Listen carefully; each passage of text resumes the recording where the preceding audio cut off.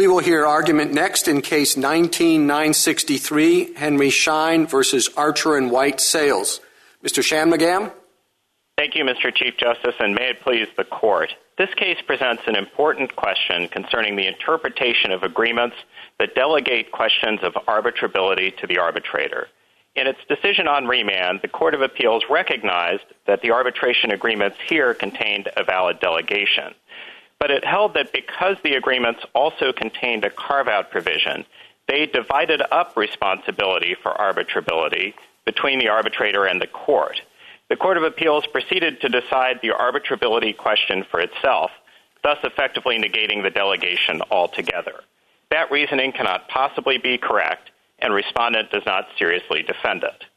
This Court should once again vacate the Court of Appeals judgment. To do so, the Court need only apply two settled principles. First, a delegation is simply an antecedent agreement that is subject to the rules governing arbitration agreements more generally. Second, any doubts concerning the scope of arbitration agreements are resolved in favor of arbitration.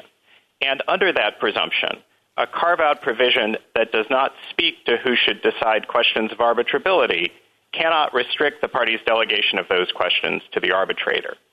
Respondent primarily focuses not on the question presented, but on another question, whether the incorporation of arbitration rules that authorize the arbitrator to resolve questions of arbitrability constitutes a valid delegation. But the Court correctly declined to add that question at the certiorari stage because 12 circuits have held, without conflict, that the incorporation of arbitration rules is sufficient. That holding is plainly correct, and overturning those decisions without the benefit of full briefing on both sides would work an evulsive change in the law. The Court should stick to the question it agreed to decide, and it should decide that question in petitioner's favor. The judgment of the Court of Appeals should be vacated. I welcome the Court's questions. Thank you, counsel. When you look at the pertinent clause at issue here, the one thing that's clear is that they did not want action seeking injunctive relief to be arbitrated. They say that expressly right at the outset. As soon as they say any dispute, they have the carve-out right there. So they didn't want arbitrators dealing with actions seeking injunctive relief. Now, if that's the case, and it was important enough for them to spell it out right at the outset, wouldn't the last thing you'd think they would want is for an arbitrator to decide which disputes qualify?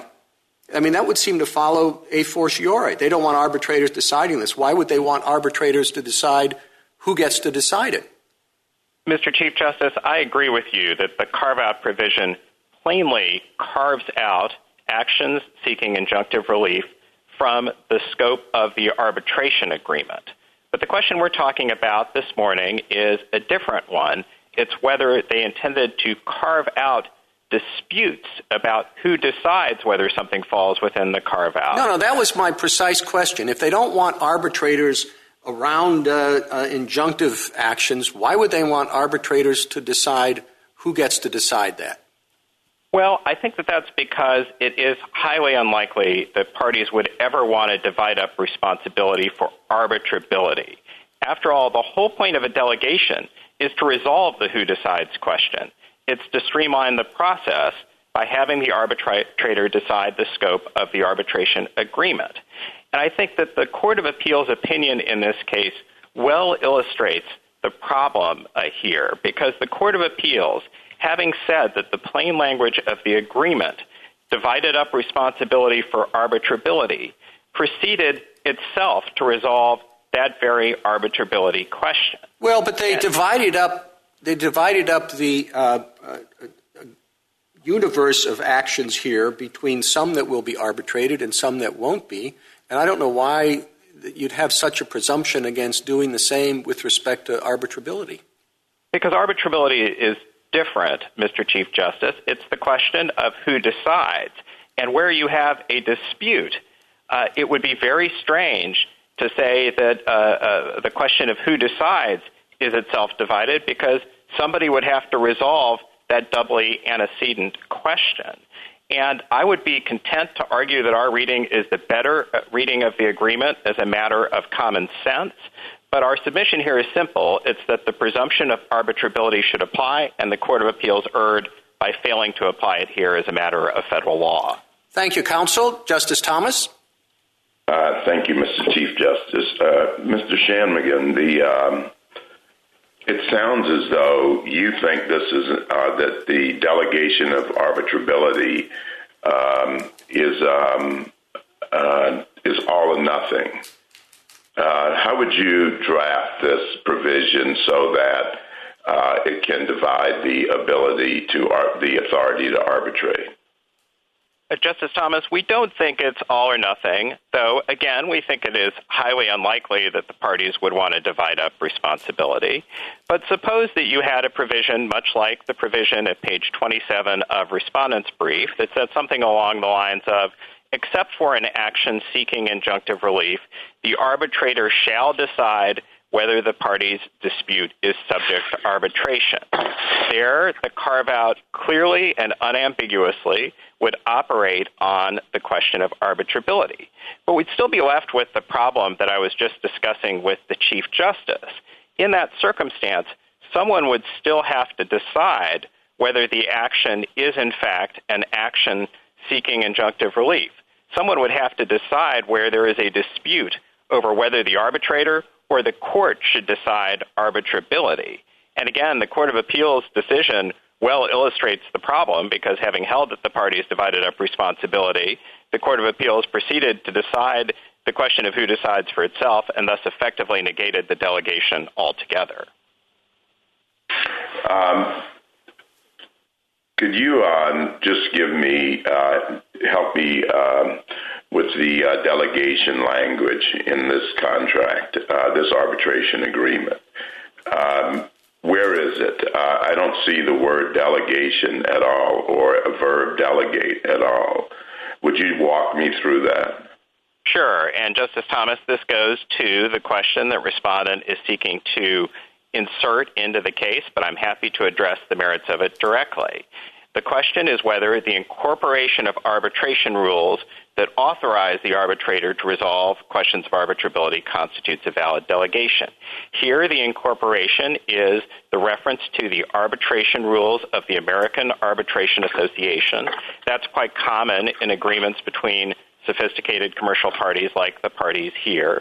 And among the relevant rules is Rule 7A, which authorizes the arbitrator to make that determination. And this court has never required magic words on the face of the agreement. Instead, all that the court has said is that you have to have clear and unmistakable evidence. And under ordinary objective principles of contract formation, the incorporation of a document suffices in order to render that document part of the contract. Thank you. Justice Breyer? Need experience of arbitration in the labor area for this question. I assume that George Berman's brief makes a big argument about the AAA, but I won't accept that for purposes of this question. I assume there is clear and unmistakable evidence of delegating the arbitration matter to the arbitrator in general, okay? So you got the assumption.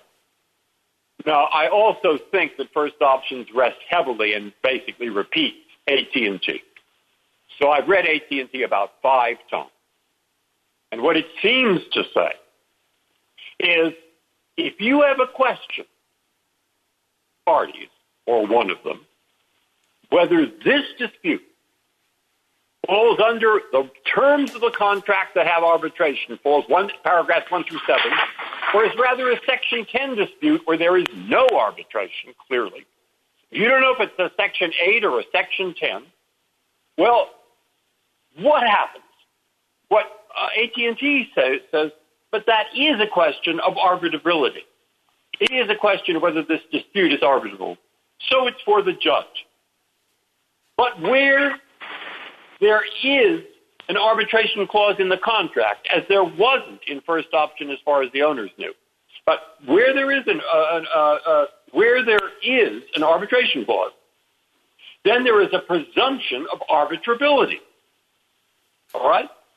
So that seems to me, Judge, you decide whether this particular dispute is sent to an arbitrator or for the court, i.e., is it arbitrable?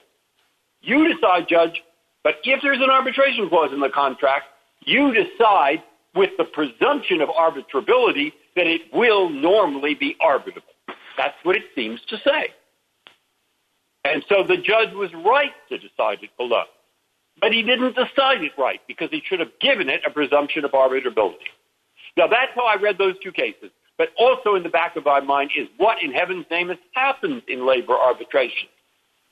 In the ordinary labor arbitration case, and that's where all this law comes from, where one party, the labor union, says, this is a Section 8 agreement, arbitration. No, says the employer. It is a Section 10 kind of situation grievance, and therefore it falls within the exception, don't arbitrate it. How do they decide that? The scope. You see, that's like the scope of the arbitration clause in the agreement. Did you follow that?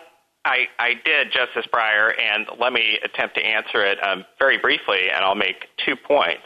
The first is that the first options rule, with which I know you are well familiar, does come from the labor context, but I think it operates in the same way. And I think it's easiest to understand this conceptually if you think about the delegation as a kind of miniature contract formation. In other words, was there a meeting of the minds that the arbitrator should decide questions concerning the scope of the arbitration agreement? And that's precisely why we think an incorporation is sufficient, because under ordinary principles of contract formation, that is enough. And then once you have that clear evidence, the presumption flips to the normal presumption because you treat the delegation like an arbitration agreement and you apply the presumption of arbitrability. Absolutely. Thank you, counsel. But who does that? The judge or the arbitrator? If there's a delegation, it's for the arbitrator to make the Where determination. Where have you got the precedent for that? Because when I read the 5 paragraphs in AT&T, it seemed to say, yes, that's the rule you apply, but the judge should apply it because it's a question of arbitrability. Very briefly, counsel. If you don't have a delegation, then, of course, it's a question for the court to decide. Justice Alito? What do you understand to be the basis for the presumption of arbitrability? It was recognized, I think, the first time in Moses Cohen, and the court said that it was based on the federal policy favoring arbitration, and it cited Section 2 of the Federal Arbitration Act. But the Federal Arbitration, Section 2, we have also said, requires equal treatment of arbitration contracts and other contracts. So what is the basis for saying that there is this federal policy that produces the presumption that you rely on? It's a good question, Justice Alito, and I'm not sure that the court has ever spoken to it, so let me offer a potential explanation. As you rightly point out, this court has repeatedly said that Section 2 of the Arbitration Act, along with other sections, establishes the principle that arbitration agreements should be enforced according to their terms. But I think this court has also recognized the presumption in favor of arbitration as flowing from the policy underlying the Arbitration Act as a whole. And that presumption in turn, to pick up where Justice Breyer left off, seems to come from the labor context where, of course, under federal law, you have the Labor Arbitration Act, and you have in that act, in the NLRA, a recognition that federal courts can recognize federal common law. So I think if I were pressed, I would say it's probably ultimately a matter of federal common law, but it also appears to flow from the terms and the structure of the statutes themselves. Okay, and very, very quickly, I have basically the same question as the Chief Justice. This case comes to us in a rather artificial posture, so we're required to assume that the contract incorporates, that the contract provides for the arbitration of the who decides question across the board. And of course, if that's true, then the answer to the question that we're supposed to decide is foreordained. But if we put that, but isn't that artificial? When you have a carve-out and the parties have taken pains to say, this subject, we don't want the arbitrator to have anything to do with this subject. We want the judge to decide this because this is something that needs to be decided in accordance with the law. And we know that arbitrators have a lot more leeway in interpreting contracts. Isn't that relevant to the question of the scope of the delegation of the power to decide who decides? That is the very question before the court. And very briefly, Justice Alito, our interpretation makes complete sense because under our interpretation, the carve-out operates as only a carve-out from the scope of the arbitration agreement. It gives the court the power to enter preliminary injunctive relief pending an arbitration. But the question of who decides is a discrete one, and it wouldn't make any sense for the parties to carve out from that absent a clear indication to that effect. All right, thank you. Justice Sotomayor? Counsel, you make much of the fact that we didn't grant cert on the cross petition. But in your opposition to the cross petition, and even in your reply on the merits, you say we can reach the issue. In fact, you admitted in your cross petition that we could affirm on alternative grounds and that it was incorporated, and you encouraged us not to grant it. So I don't understand how you can tell us that we have to assume there was a clear delegation of both the exception and all other disputes. So sort of educate me as to, having said we could, why you're saying we can't now? Justice Sotomayor, you, of course, could decide the incorporation question, and I don't think we've ever disputed that. Our submission today, as in our earlier briefs, is simply that the court shouldn't. And very briefly, to go back to what we said at the cert stage, we said that a cross petition was unnecessary, but then we proceeded to devote, I believe, 6 pages of our opposition to the cross petition in explaining why the court shouldn't add the incorporation question to our cert petition, namely because there was not a circuit conflict. All right. May I just ask a question? First option makes it very clear that we have to have a clear delegation. But I think what the court below said was what is unclear is whether the form of the delegation here was intended to be included in that arbitrability section. There's a very limited holding saying where a party says, I will arbitrate all disputes except a particular one. The issue is whether a particular one was delegated to the arbitrator in the following arbitration agreement. It seems pretty logical, not an argument that the court below adopted doesn't seem to be irrational or even nonsensical. It seems fairly natural to me. Justice So Sotomayor, if I believe there's ambiguity in what was intended to be delegated or not, how do I rule in your favor? because of the presumption of arbitrability, and that is where the Court of Appeals went wrong. The Court of Appeals did think that the scope of the delegation was unclear, but once you have a delegation, this Court's decisions make clear that you treat that like an arbitration agreement, and at that point you have to apply the presumption of arbitrability. Thank you, counsel. Justice Kagan? Mr. Shanmugam, you acknowledged, I think, to the Chief Justice that however likely or unlikely you think it might be, however logically flawed or completely natural you think it might be, that parties can divide up arbitrability questions and give some to judges and some to arbitrators. Is that right? Yes, though if I could say one thing.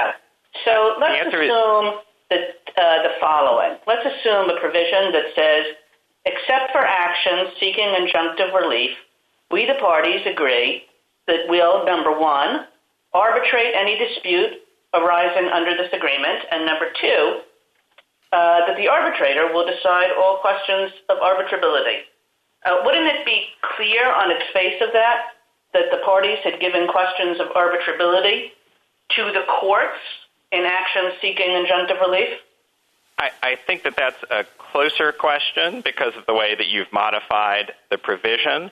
I don't think I've modified the provision at all. I mean, I've basically turned the reference to the AAA rules into a delegation, which is what you want me to do.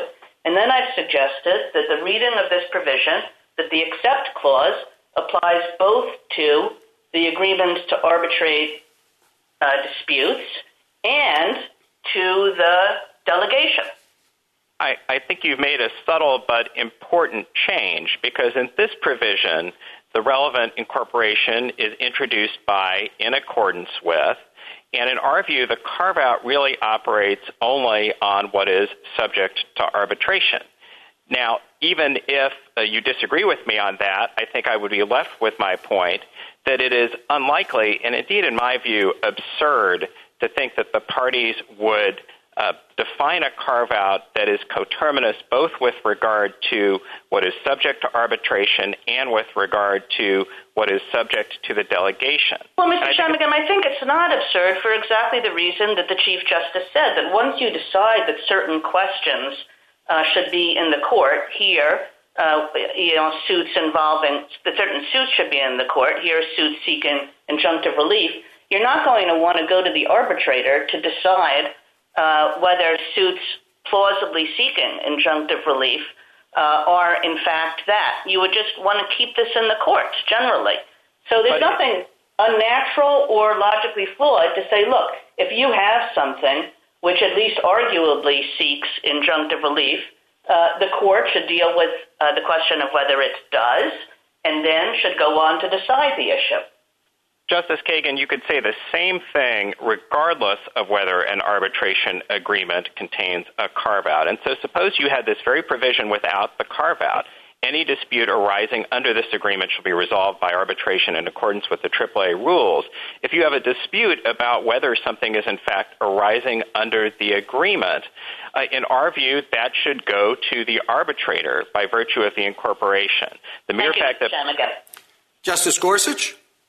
Mr. Shanmugam, I'd like to return to the line of questioning Justice Alito was pursuing, and that is the presumption in favor of arbitration and the exception for clear and unmistakable delegations of arbitrability. These presumptions that we've recognized in our case law, you indicated had both a statutory and a common law basis. I want to understand your statutory argument better for the moment. Assume I'm going to put the common law ones aside. You pointed us to Section 2, but Section 2 seems to suggest we follow normal contract rules in trying to discern the parties' intentions. What am I missing? I don't think you're missing anything, Justice Gorsuch, because I really do think that the court has never spoken to this.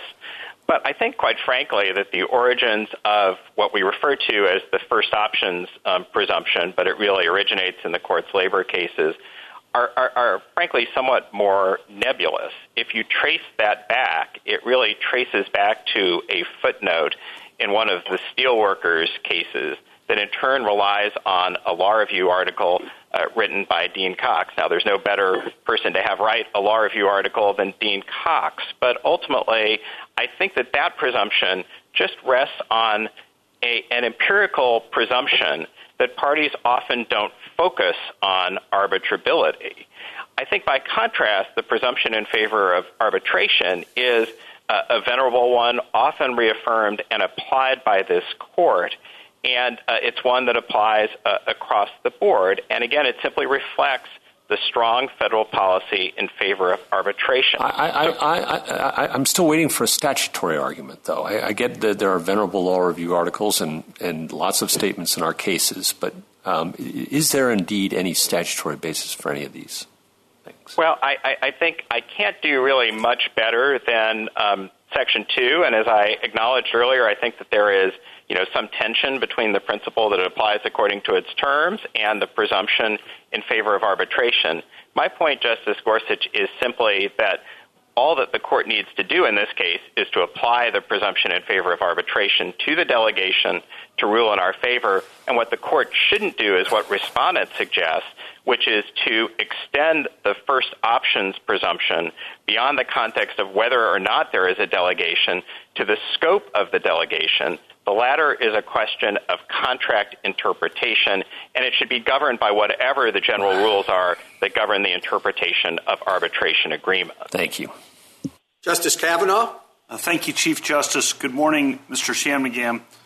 Just want to make sure I have the roadmap clear here with you. The premise of the case, as you're presenting it to us, is that this contract language expressly delegates the question of arbitrability to the arbitrator, correct?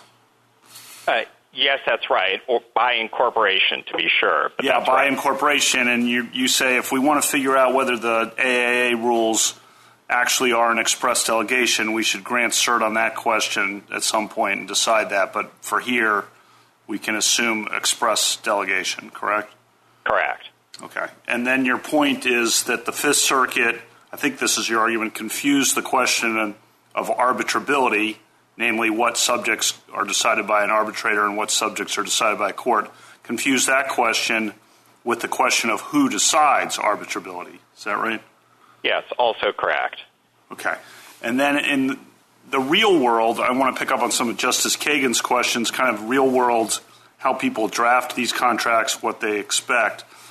My understanding was that the question of who decides arbitrability, the who decides question, is almost never divided between a court and an arbitrator, because that would be almost nonsensical in the real world, because you need one person to decide, and it's either going to be the court or the arbitrator, not both the court and the arbitrator. Is that correct? That's correct, and I'm aware of no examples of such a division. Right. Nor am I. Okay. And then in considering the effect of a carve-out, I guess that would apply, as I understand it, to every arbitration contract, or virtually every arbitration contract, because every arbitration contract specifies either limits or has carve-outs. And so if that alone means the court decides what is arbitrable, then the court will always decide arbitrability and really eradicate the idea that arbitrators can ever decide arbitrability. Is that accurate, or am I missing something? Yes, that's correct, and that gets to the point that I made in response to Justice Kagan. If you take a look at page 119 of the Joint Appendix, you'll see the AAA's model arbitration clause, and that provision is very similar to the provision at issue here, except that it lacks the except for language. And as I indicated, you would have exactly the same question when you have a dispute about whether a claim is in fact arising under the contract or out of the contract. Right. Can I ask one last question, Mr. Shanmugam? Sure. I think this picks up on maybe the premise of the Chief Justice's question. What if the arbitrator does something crazy and says actually that a clause for injunctive relief doesn't mean what it says, or a carve-out for injunctive relief doesn't mean what it says, and I'm going to have an injunctive claim decided by the arbitrator? What happens then? That would be subject to very limited judicial review under the Federal Arbitration Act and under Section 10. But, of course, that's just by virtue of the operation of the Arbitration Act that review is so limited. But there is judicial review, at least of some sorts, if that happened. I think most courts of appeals have said that there would be under those circumstances. Justice Barrett? Mr. Shanmugam, I really just have one question, and it goes to the premise of your argument, which is that there was a clear and unmistakable delegation of all questions of arbitrability in the first place. Because, basically, as I understand it, your argument is given that clear and unmistakable delegation, the presumption was flipped, and so the Fifth Circuit was wrong to read this carve-out as a carve-out from arbitrability as well as to the what and the subject matter of the dispute. Let's say that we're not going to address the question on which we denied cert, which is, whether reference to the AAA rules suffices to be that clear and unmistakable delegation of arbitrability. Here, as you point out, this carve-out, you say that it would be nonsensical, even though parties can do it because they can contract and agree to what they want to, that it would be nonsensical to carve up arbitrability questions. If that's true, why isn't that reason to interpret this clause as not being a clear and unmistakable delegation of all questions of arbitrability? I mean, is just the invocation of the AAA rules enough, given the inclusion of what you say would be a pretty odd language? Justice Barrett, I think the problem with that argument is that the agreement incorporates by its terms all of the AAA rules, not just some of them, as respondent suggests. And so the carve-out would, at most, limit the substantive scope of any delegation. And I want to make one further point about the relationship between these two questions, because I think a number of the questions this morning have touched on this. Even respondent concedes that the incorporation question is discrete from the carve-out question. Indeed, in an earlier filing in response to our stay motion, respondent said that the court need not reach the incorporation question in order to resolve the carve-out question. So I do think that it is appropriate for the court to assume, as 12 circuits without a conflict have held. But let me interrupt you just for 1 second, Mr. Shanmugam. Is it enough just to incorporate and invoke the AAA rules? Does that in and of itself constitute a clear and unmistakable delegation, no matter what else the provision may say? I think that it is enough for there to be a delegation by virtue of Rule 7A. As a matter of contract formation, there is an agreement to arbitrate arbitrability. At that point, Justice Barrett, everything else that we're talking about is a question of interpretation. It's a question of the scope of the delegation. And this court in Rent-A-Center and its earlier decision in this case has said that at that point, the rules applicable to arbitration agreements and the interpretation of arbitration agreements apply. The Court of Appeals' legal error here was in failing to apply the presumption of arbitrability. Thank you. A minute to wrap up, Mr. Shanmugam. Thank you, Mr. Chief Justice. This is an unusual case because respondent makes no real effort to defend the reasoning of the Court of Appeals in the decision below. Instead, respondent is really asking the court to decide this case based on a different question, the incorporation question. And that would be a bold strategy in any case, but I would submit it's a particularly bold strategy here because respondent asked the court to decide that question at the third stage, and the court seemingly consciously made the decision not to add it. Now, that question, in our view, doesn't warrant the court's review, and it doesn't warrant the court addressing it here in light of the overwhelming consensus of the lower courts on that question.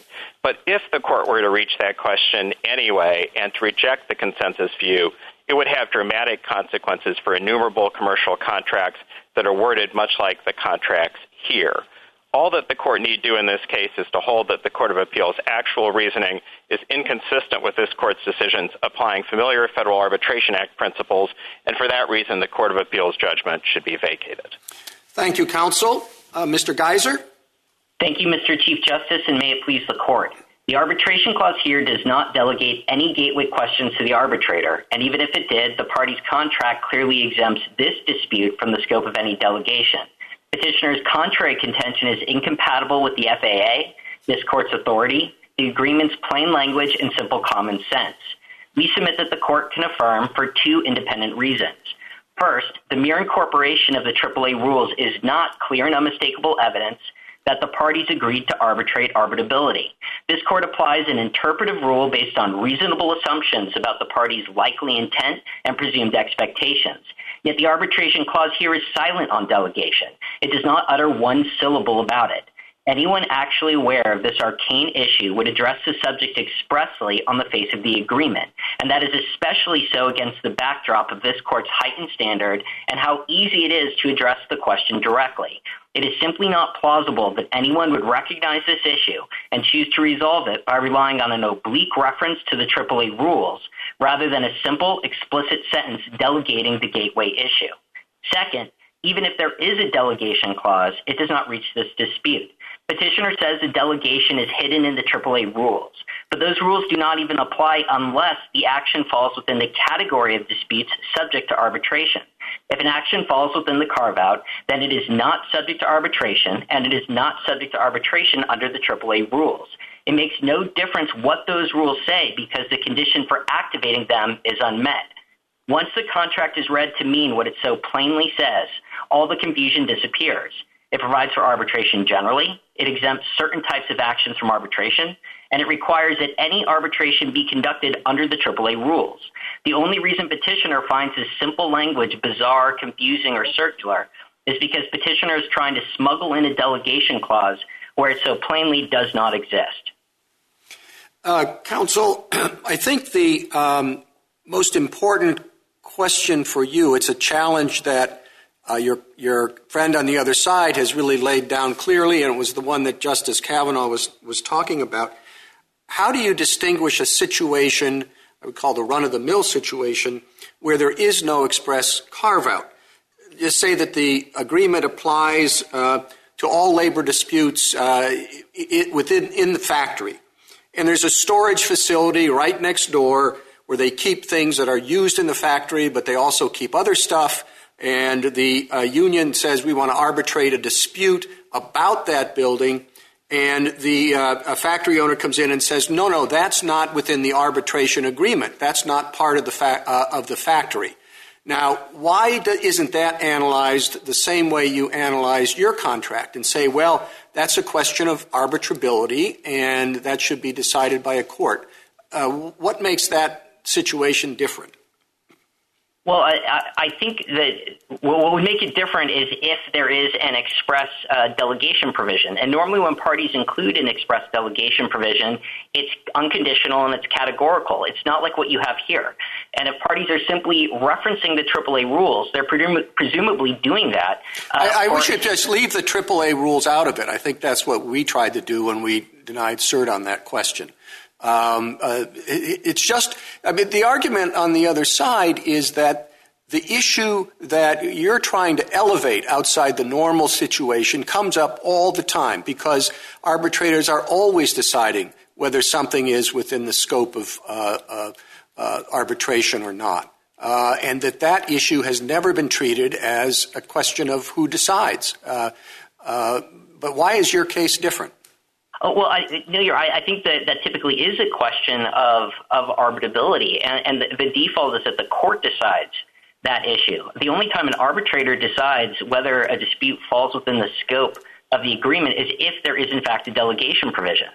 If there is one, and then the question becomes, did the parties expressly carve out certain disputes from the delegation or from the scope of arbitration? We absolutely concede that if the exception is limited solely to the scope of arbitration and there is a separate unconditional delegation provision, then the arbitrator gets to make that determination. The problem here is that my friend's reading is profoundly atextual. If, in fact, the delegation is in the AAA rules, and the sentence says on its face that some disputes, but not others, those seeking injunctive relief, are subject to arbitration under the AAA rules. If this is one of the other disputes, then it's not subject to arbitration and it's not subject to the AAA rules, and the court gets to make that predicate determination. Thank you, counsel. Justice Thomas? Thank you, Mr. Chief Justice. Counsel, let's assume an express delegation here. Would you be able to make the same argument if there were an express delegation? If it depends on what that express delegation is. Let's just take the AAA. Of course, we're not arguing about that, but basically the same thing, except that you use the term expressly delegates the authority to the arbitrator pursuant to the rules set out in AAA. Sure, Your Honor, and I don't mean to quibble, but I do think the phrasing matters. If it says that any dispute shall be resolved by binding arbitration and the arbitrator decides arbitrability, then in fact the arbitrator gets to decide it. But if you have the exceptions that are listed here, so it says any dispute except for action seeking injunctive relief are decided by arbitration under the AAA rules, which means the arbitrator decides arbitrability. The clause for activating the delegation does not apply because the carve-out would apply to the scope of the delegation. It's only when the carve-out is limited to the scope of arbitration. And that really isn't so unusual because most contracts with an express delegation clause, let's say you had the exact contract at issue in this case, but then there was the second sentence that said the arbitrator shall decide arbitrability. In that case, we would lose because there'd be an express unconditional delegation of the issue of arbitrability to the arbitrator. The problem here is that the exceptions to the disputes subject to arbitration and subject to the supposed delegation are limited, and the carve-out applies to the category of disputes that otherwise would be subject to a delegation. So if I understand you then, your argument is that, well, who determines that? Would that then be the court? So you would actually say that with respect to the carve-out, the court makes the determination. Well, it seems to me you're taking it away from the arbitrator then. Well, Your Honor, unless there's clear and unmistakable evidence that the parties wanted the arbitrator to decide arbitrability, then the default is with the court. And the court has to first identify a delegation agreement and identify any limits to that delegation agreement.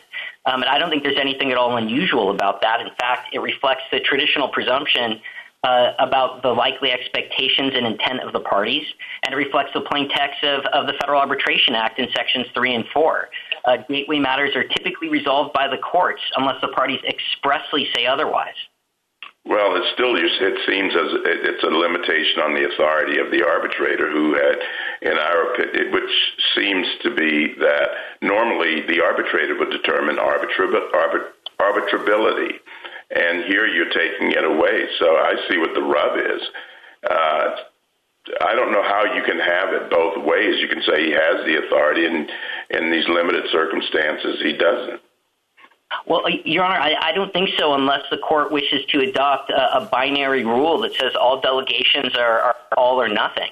But the court has never said that. Parties are perfectly free under the Federal Arbitration Act to delegate some issues to arbitration and to delegate some arbitrability issues to arbitration. And when the parties phrase the contract the way this is phrased, where they place a limit at the outset on the scope of disputes that are subject to the AAA rules. This contract does not say that all disputes are subject to the AAA rules, even though some are not subject to arbitration. Justice Breyer? All right. I've had a hard time because of the words arbitration, arbitrability. It's sort of like it's hard to keep all this in my mind. Okay? So please follow precisely. Assume you're wrong about the AAA. So we assume it is a clear delegation, okay? Assume that. Okay. Now, let's assume the Chief Justice's example. Now, if in fact there were a clause in the arbitration clause which said we delegate gateway matters to the arbitrator, it would be the arbitrator who decided whether his second warehouse fell within or outside the clause, right? That's correct, because it would be an unconditional delegation. Okay.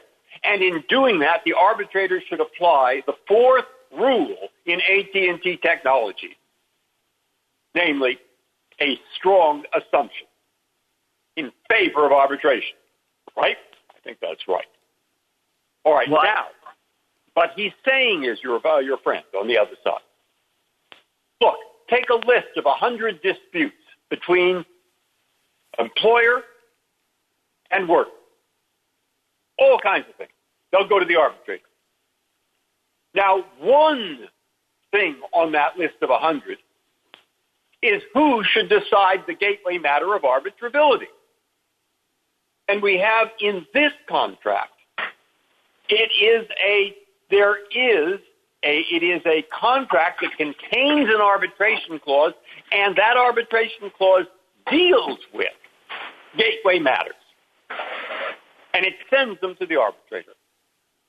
So precisely the same way that we would tell an arbitrator to you decide matters of where you decide the warehouse not or not use a presumption of arbitrability, if the whole thing were clear, we should do the same thing here, apply the presumption of arbitrability on the gateway matters, because there is a general delegation of question of arbitrability to the arbitrator, a general delegation of the gateway matter to the arbitrator. And Section 4 says, the fourth principle of AT&T says, where that's so, you use an assumption, a presumption in favor, in this case, of arbitrability of the gateway matter.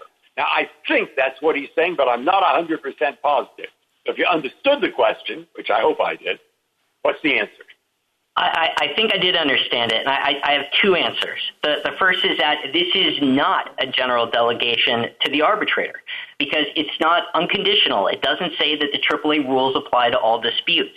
If this is a dispute falling within the carve-out, then it is not subject to the AAA rules. You don't even get there. It's as if my friend likes to say, reproduce the language into the contract itself. But that's not a complete answer. You would reproduce it with the introductory phrase that says, the following paragraph shall not apply in actions seeking injunctive relief. So you don't even look to what that paragraph might say. You don't even get to the AAA rules or any supposed delegation. My second point is I think my friend's attempt to flip the first option standard on its head doesn't work. It's not consistent with this court's decision in Rent-A-Center.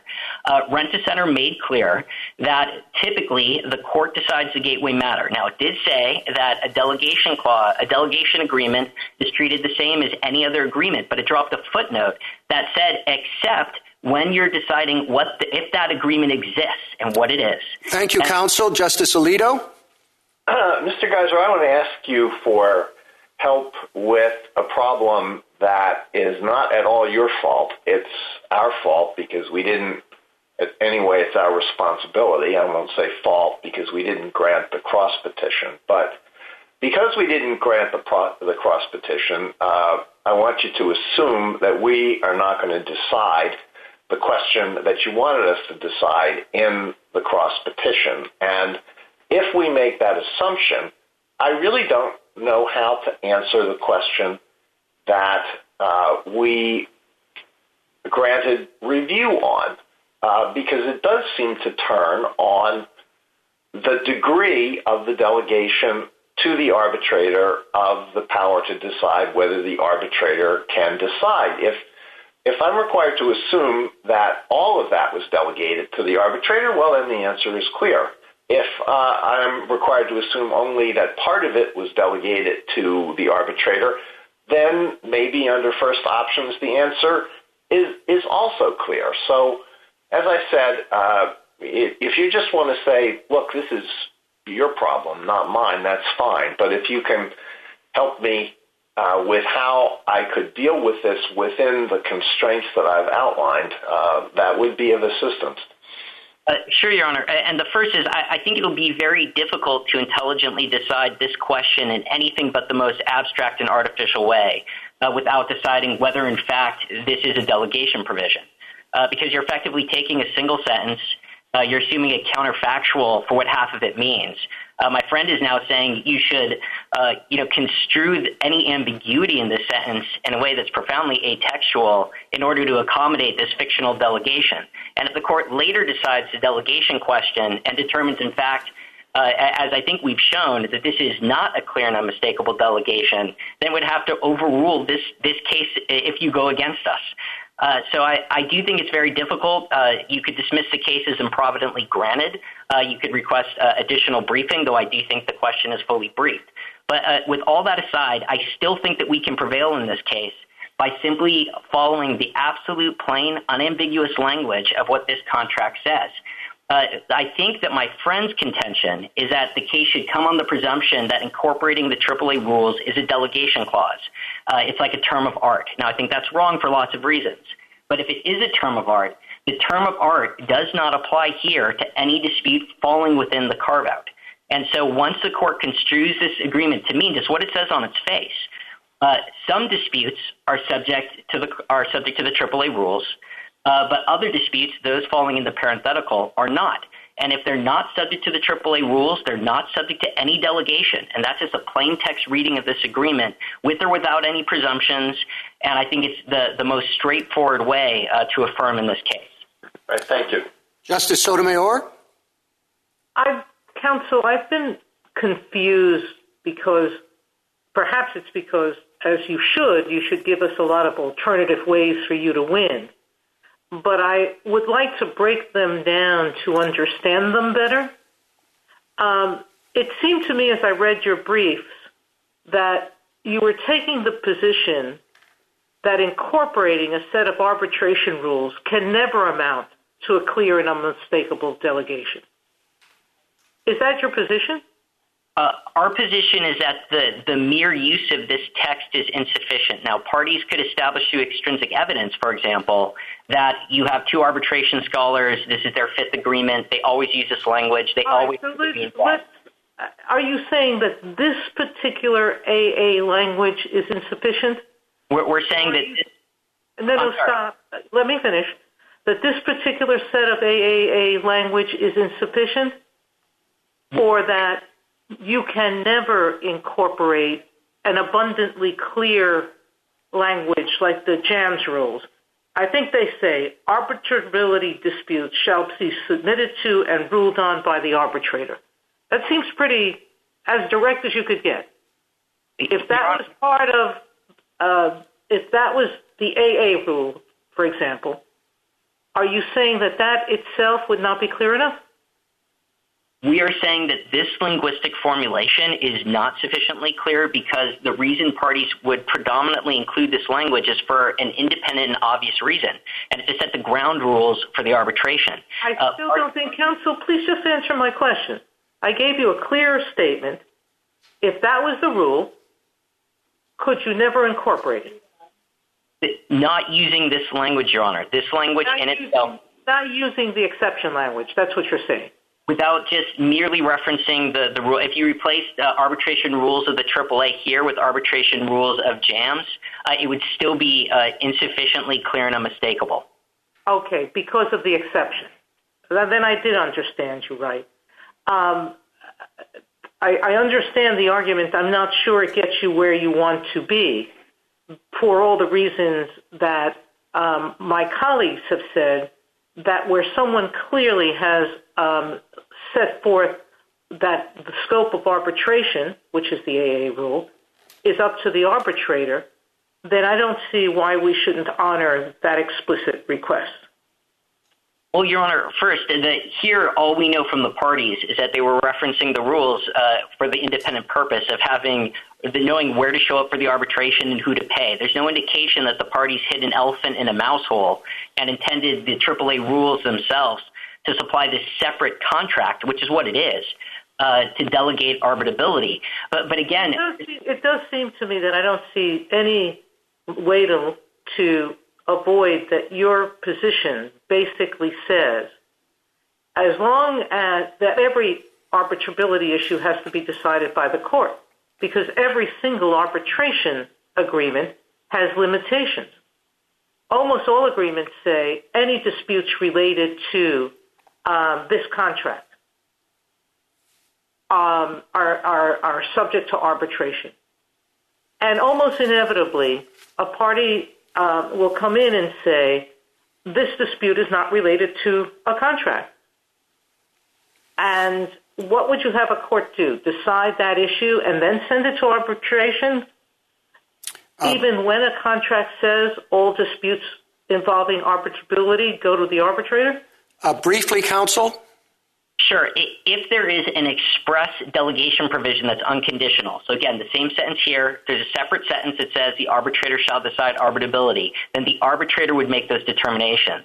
But where the delegation, as here, is limited, the exceptions apply to the delegation, then the court necessarily has to make that determination. Justice Kagan? Mr. Geiser, I'd like to ask you about the petitioner's view of the presumptions here. As I understand it, it goes like this. First, we have a presumption that's in favor of arbitration. Then we have an exception to that presumption, which is the first options rule. When the matter deals with arbitrability, we actually presume that the court is supposed to decide those gateway questions.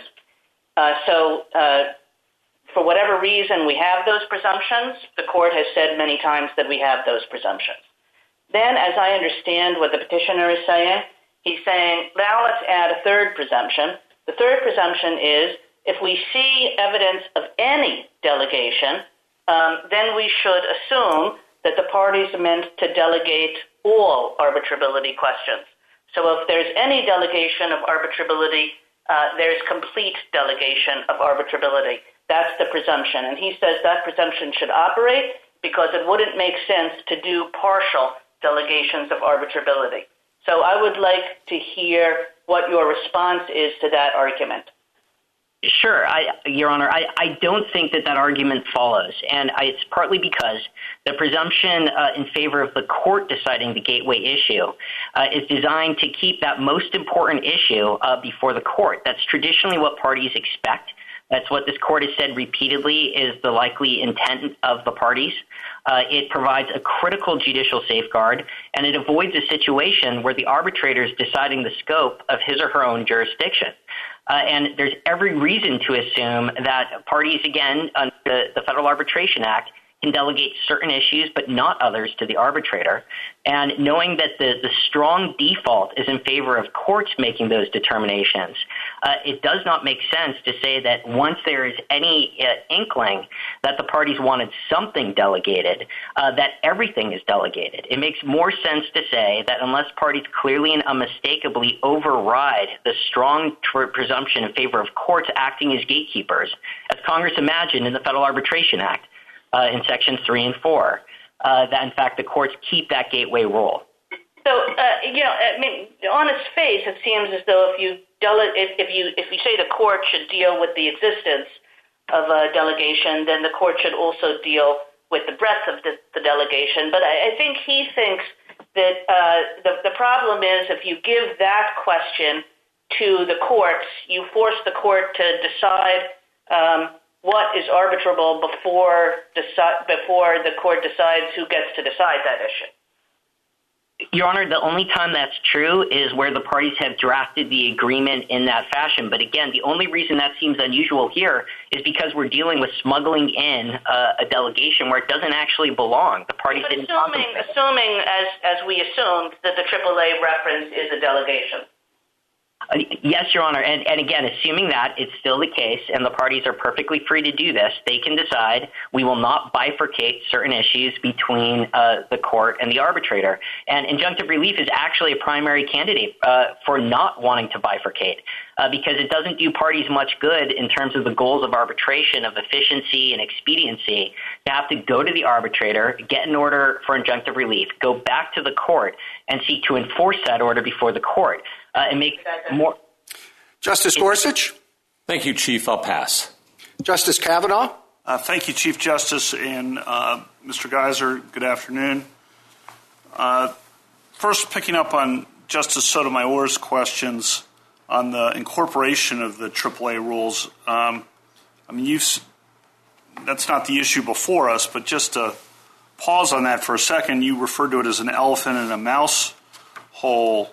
But it's really an elephant in the elephant hole. When you look at the AAA rules, Rule 7A says the arbitrator shall have the power to rule on his or her own jurisdiction, including the arbitrability of any claim or counterclaim.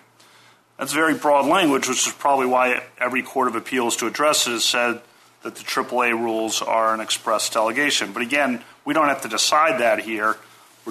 That's just the premise. But I wanted to just pause on the elephant in a mouse hole point. Here's the problem I think I have with your argument, and you've made it very cleverly and persuasively. But the problem is that you are suggesting that the way parties divide up arbitration, namely some subjects will be subject to arbitration and decided by an arbitrator, and some subjects won't, also applies to the question of who decides arbitrability. So courts will decide whether certain things are arbitrable or not, and arbitrators will decide whether other things are arbitrable. I think that's what you're saying. But that's just not how it works in the real world, nor could it realistically work that way in the real world. I don't think any contract says arbitrability shall be of certain subjects shall be decided by the arbitrator and other subjects by the court. Can you help me on that? Am I wrong? Well, I think so, Your Honor. I'd like to address the first question first. I don't think this is in fact an elephant in a mouse hole. And the best proof of that is parties use the same linguistic formulation when they have express delegation clauses. Can you just go to the second question since time's limited? Sure. In the real world, parties sometimes do limit a delegation. They might say that the court decides whether class arbitration is appropriate, and parties are perfectly free to do that. And here, if the parties decide, and I think on the face of this agreement, aside from just saying it's absurd, so we're going to toss aside the plain language of what the parties actually wrote, in the context of the Federal Arbitration Act, which is trying to enforce contracts according to their terms. Well, I think it's, just to interrupt, I think what we're trying to figure out, does the carve-out apply to what subjects go to arbitration, or does the carve-out also apply to who decides arbitrability? And I think to the extent there's any ambiguity on that, the alleged absurdity seems quite relevant to deciding that question.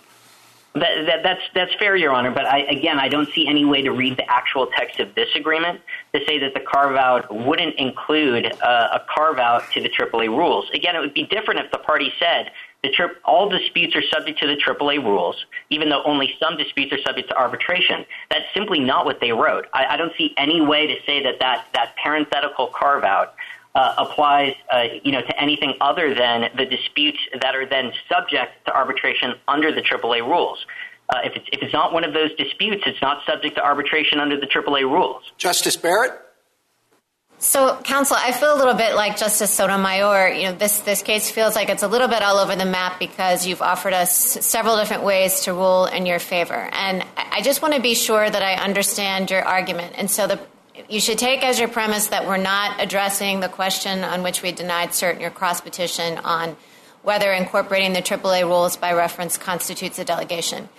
Is it your argument that, first of all, there is no clear and unmistakable delegation here at all, so you win, or alternatively, that even if there was a general clear and unmistakable delegation, that the carve-out provision carved out arbitrability as well as subject matter? Well, Your Honor, I think our first position is there is no clear and unmistakable delegation at all. But the second is, and most of that argument, just to be perfectly candid, is premised on the idea that the mere incorporation of the AAA rules is insufficient. But setting that aside, I do think that once you have a dispute that falls within the carve-out. Okay. So I have correctly understood your argument. I believe you have. Okay, so on the first point, and you said to be candid that most of that argument does turn on the AAA rules, the incorporation of them not constituting a delegation. If we don't address that question, and if we just decide this case assuming that it can be, do you lose on the first point? I don't think so, Your Honor. I just want to be very careful on how I answer this. We do lose in the sense of if you're presuming that referencing the AAA rules means that there is some form of delegation to the arbitrator, but we don't lose in the sense that there are still limits on the scope of that delegation. Okay, I didn't mean, so you're referring to your second route to victory, right? I'm just asking on the first point, do you lose on your argument that there was no clear and unmistakable delegation at all if we, declining to get into the question that we denied cert on, assume that incorporating the AAA rules by reference is enough to constitute a clear and unmistakable delegation? Do you lose on your first argument if that's how we approach it? I think we likely do. I mean, there are multiple layers of that argument, but I think in the interest of time, we likely do. So it's not your position that it's possible to incorporate the AAA rules by reference, but still, through the context of the language and the provision, not intend simply by reference, by incorporating the AAA rules to clearly and unmistakably delegate. You don't have kind of a halfay position on your first argument. No, Your Honor. And I'm sorry, I misunderstood then what you were asking me to concede. Part of our reason that we don't think that this language is clear and unmistakable is precisely because it is ambiguous whether the parties included that language because they just wanted to set the procedures for the arbitration or whether they were actually trying to address and focus on the concept of delegation and this, subpart of a single rule out of 58 rules that happens to have anything that remotely resembles delegation. So I do think that you can say, in theory, Rule 7a, again, we disagree with this, but it's a delegation provision, despite not having exclusive language and precluding the court from addressing it.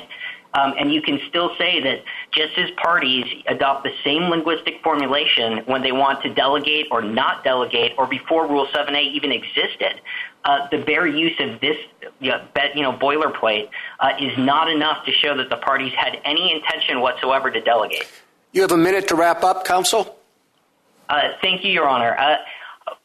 I think the ultimate problem, and I realize what the court is struggling with, and we apologize for trying to get the court back into an issue that maybe it doesn't wish to address, but I think it is very difficult to construe this language, especially against a presumption that the reason you should not simply read the contract language on its face is to avoid, a potentially circular result if the parties actually wanted an arbitrator to decide arbitrability. And so it doesn't make sense to say then the court would have to construe the carve-out. Again, that is just asking for a profoundly atextual construction of the plain text of this agreement in order to embrace a counterfactual about whether a delegation actually exists. And I think it would be very difficult to construe this language in a sensible way without getting into the delegation. But again, if the court does wish to try that anyway, we still do think that carve-out is clear and unmistakable in saying that only some disputes are subject to the AAA rules, and if this is not one of those disputes, then it is not subject to the AAA rules, and it's not subject to any delegation, and it's ultimately up to the court in its traditional gatekeeping role to construe that language and say what it means. Thank you, counsel. Rebuttal, Mr. Shanmugam. Thank you, Mr. Chief Justice. Respondent's entire argument this afternoon keeps coming back to the premise that there is not a clear and unmistakable delegation by virtue of the incorporation of the AAA rules. But respondent has conceded that the court can decide this case on the premise that the incorporation is sufficient. The court can and therefore should assume that the parties agreed to delegate at least some questions concerning whether a dispute is subject to arbitration to the arbitrator. Now, respondent contends that a court should decide the scope of the delegation agreement, and Justice Breyer, of course, we agree with that. Our submission is simply that when a court is making that determination, the presumption of arbitrability should apply. And if it is ambiguous that a carve-out applies to the delegation, a court should hold that it does not, especially given how unlikely it is that the parties would divide up responsibility in that fashion. The purpose of delegation provisions is to assign clear responsibility where there is a dispute about the scope of an arbitration agreement. Now, that dispute can be a dispute about an express carve-out, so as here, whether the action at issue constitutes an action seeking injunctive relief or not. So as in my hypothetical from earlier, whether a dispute simply arises under the parties' agreement. It would effectively defeat a delegation to accept respondents' view because someone would have to decide when there is a dispute about whether the arbitrator or the court should decide arbitrability. And it's one thing to say that parties may want to divide up responsibility for different types of questions of arbitrability, such as who is subject to the arbitration agreement or whether a class action waiver is valid. But as I pointed out in my earlier colloquy with Justice Kavanaugh, we are not aware of any actual agreement in the real world that divides up responsibility for a particular question of arbitrability, and in particular the paramount question of the scope of the arbitration agreement. Justice Kagan, we are decidedly not asking the court to recognize a third presumption here. Instead, our point is simply that once the first option's presumption has been satisfied, because there is clear and unmistakable evidence of a delegation, it falls out of the equation, and the ordinary presumption in favor of arbitrability applies. And that is because, in the words of this court's decision in Renner Center, quote, an agreement to arbitrate a gateway issue is simply an additional antecedent agreement, and the FAA operates on that additional arbitration agreement just as it does in any other. In closing, all we're asking the court to do today is what the court ordinarily does, to resolve a circuit conflict on the question presented and to correct a legal error on the part of the Court of Appeals. Having held that there was a valid delegation, the Court of Appeals failed to apply the presumption of arbitrability to the delegation agreement, This court's decisions make clear that the presumption applies, and that is all that the court needs say in a brief and narrow opinion applying settled law in order to vacate the Court of Appeals judgment. Thank you. Thank you, counsel. The case is submitted.